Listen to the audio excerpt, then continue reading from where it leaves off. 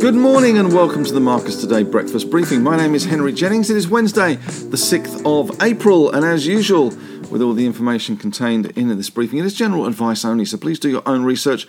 Contact your own financial advisor regarding any of the thoughts, ideas or insights in this briefing. And if you need to pause the PowerPoint slide here, you can read the disclaimer in full. And if you're listening on the World Wide Web, wherever you are in this wonderful world of ours, you can head on over to marcustoday.com.au and read the disclaimer there. All right, well, a bit of a wobbly night in the US market, especially wobbly in tech, which had been the star of the show the previous night after Elon Musk took that shareholding in Twitter. He's now got a board seat as well, so now he's added director of Twitter to his title as the world's richest man. But the Dow was very much upset by Brainard's comments from the Fed last night, talking about higher interest rates sooner and also more aggressive windback of the US Federal Reserve stimulus and bond buying program and getting that balance sheet back to more normal conditions. So as a result of all this, we saw the Dow fall 281 points, which was only 0.8%, so nothing really too dramatic there. But the Nasdaq fell 2.26%, 328 points to 14,204. So Nasdaq very much bearing the brunt of things last night, especially as we saw US Treasury rates heading once again on those yields higher and higher, 2.55% now for US 10-year yields. So that really put the cat amongst the pigeons in those high-priced technology stocks, which have had a pretty good bounce back recently. So we did see that big fall last night. The S&P 500, as usual, in the middle for diddle, down 1.26%, 58 points to 45.25, 4,525. The VIX index, as you would expect, and as we talked about yesterday, is that you buy insurance when the prices are low, not when your house is on fire. That VIX index was up 2 points last night to 21, or 13.25% rally in the VIX. So don't forget, that has come down an awful long way from around 36%, or 36 points rather. And the trading range normally is around 16 to 22 we have seen over the last couple of years.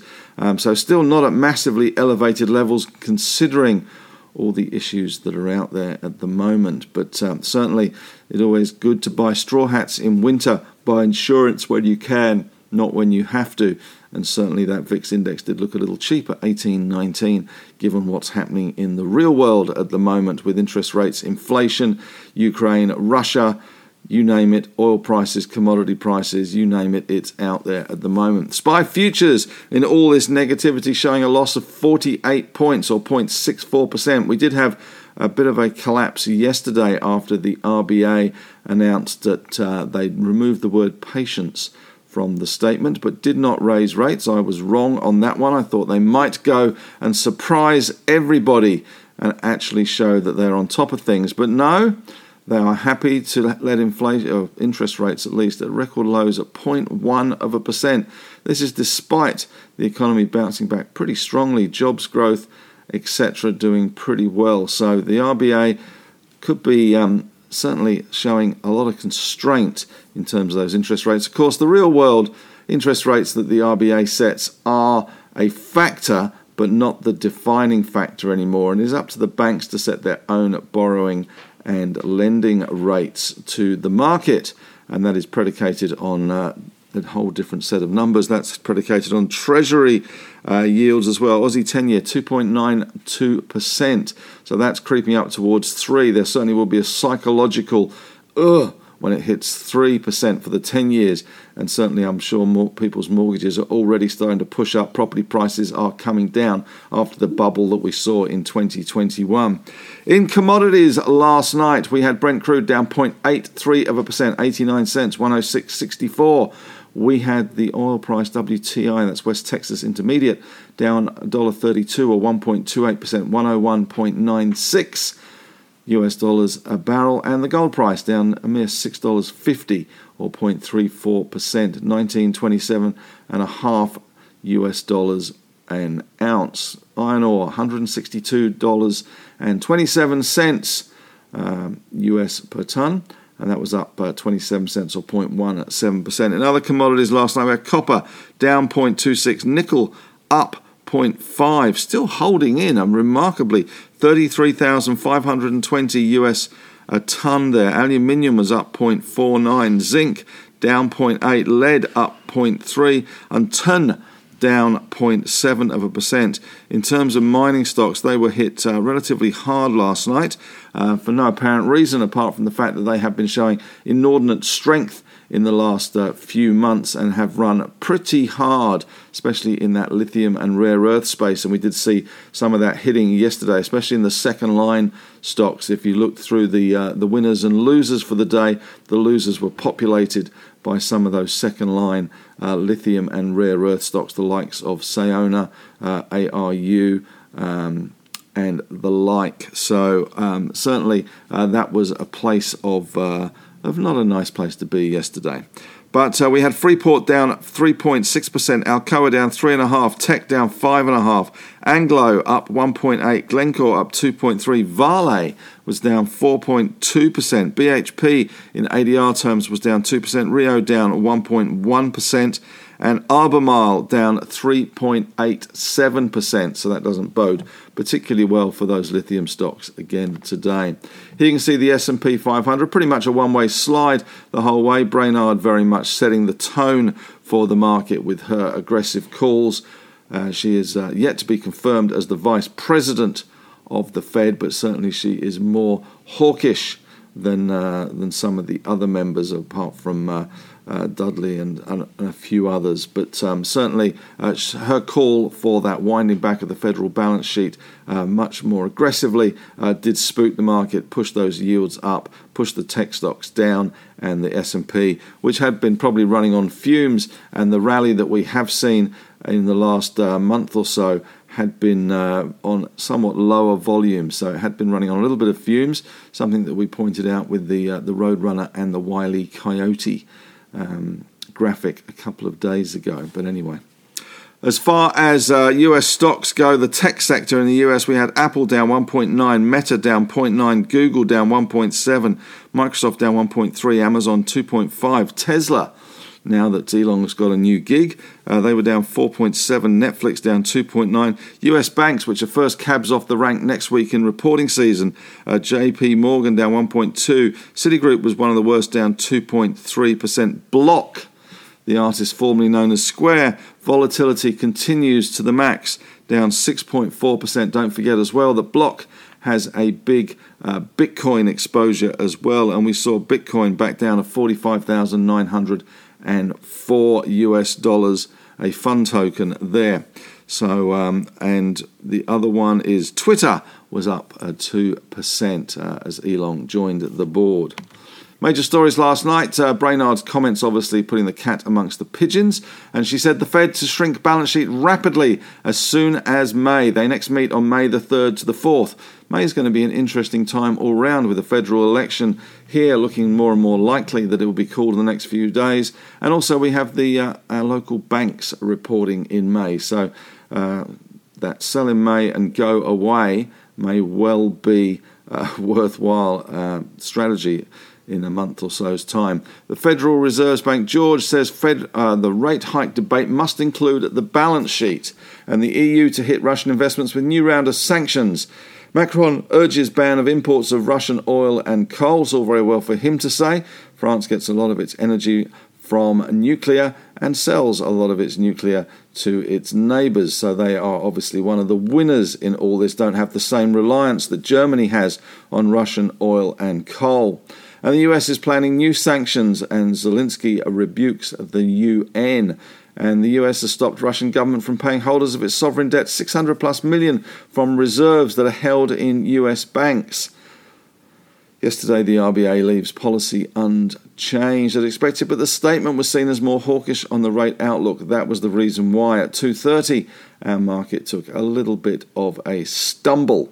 The ECB's not reiterates backing for policy normalisation push, and Shanghai COVID cases top 13,000, and the authorities have extended the lockdown with a new substrain, adding to concerns of the COVID outbreak. We're not living with COVID anymore, we're just ignoring it here in Australia, that is for certain.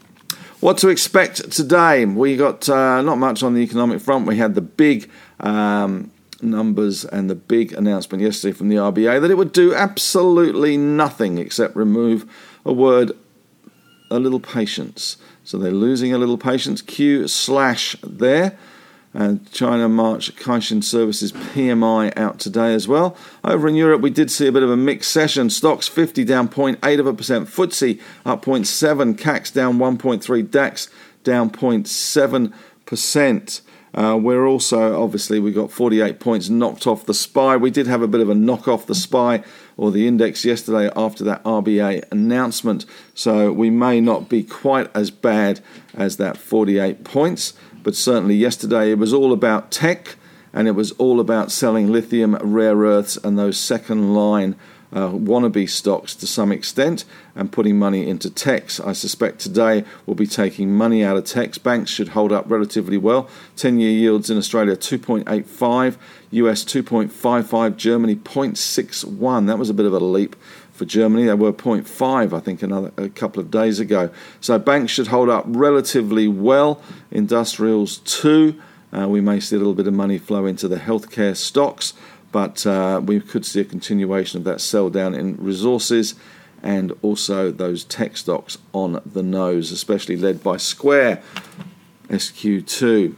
So we'll see how that plays out. Big jump for US rates on that Brainard talk yesterday. The next FOMC is May 3-4.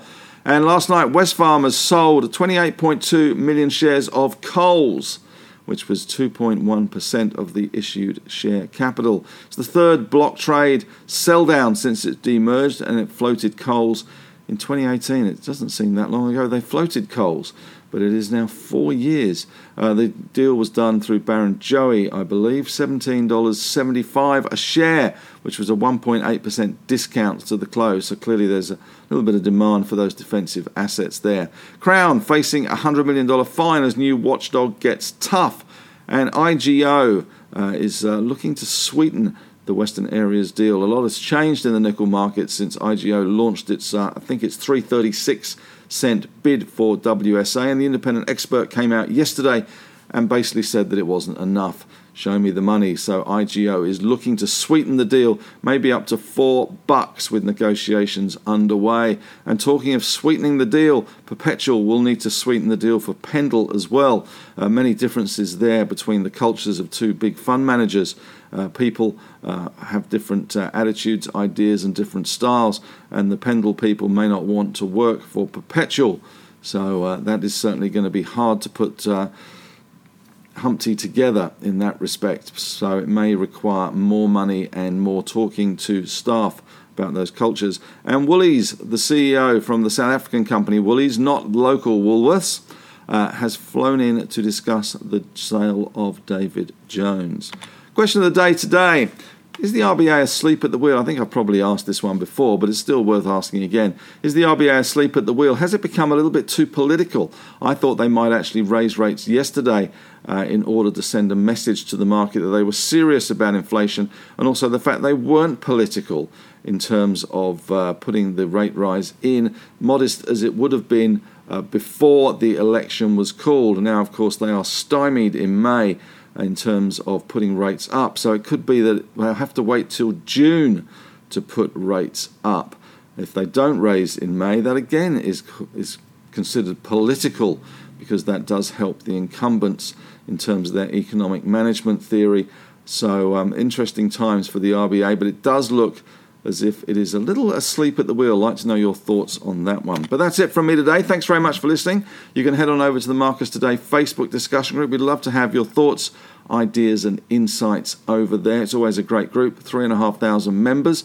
Members helping members is the motto. And if you're looking for more wonderfulness from Marcus Today and streams of consciousness on podcasts, then there's the Morning Meeting podcast on the Marcus Strategy stream. There's the On the Desk podcast where the team in Melbourne talk about all things financial and some of the issues of the day, and my On the Couch podcast as well, where I sit down with CEOs and some of the fund managers and talk a little bit more informally about some of the things that make them who they are.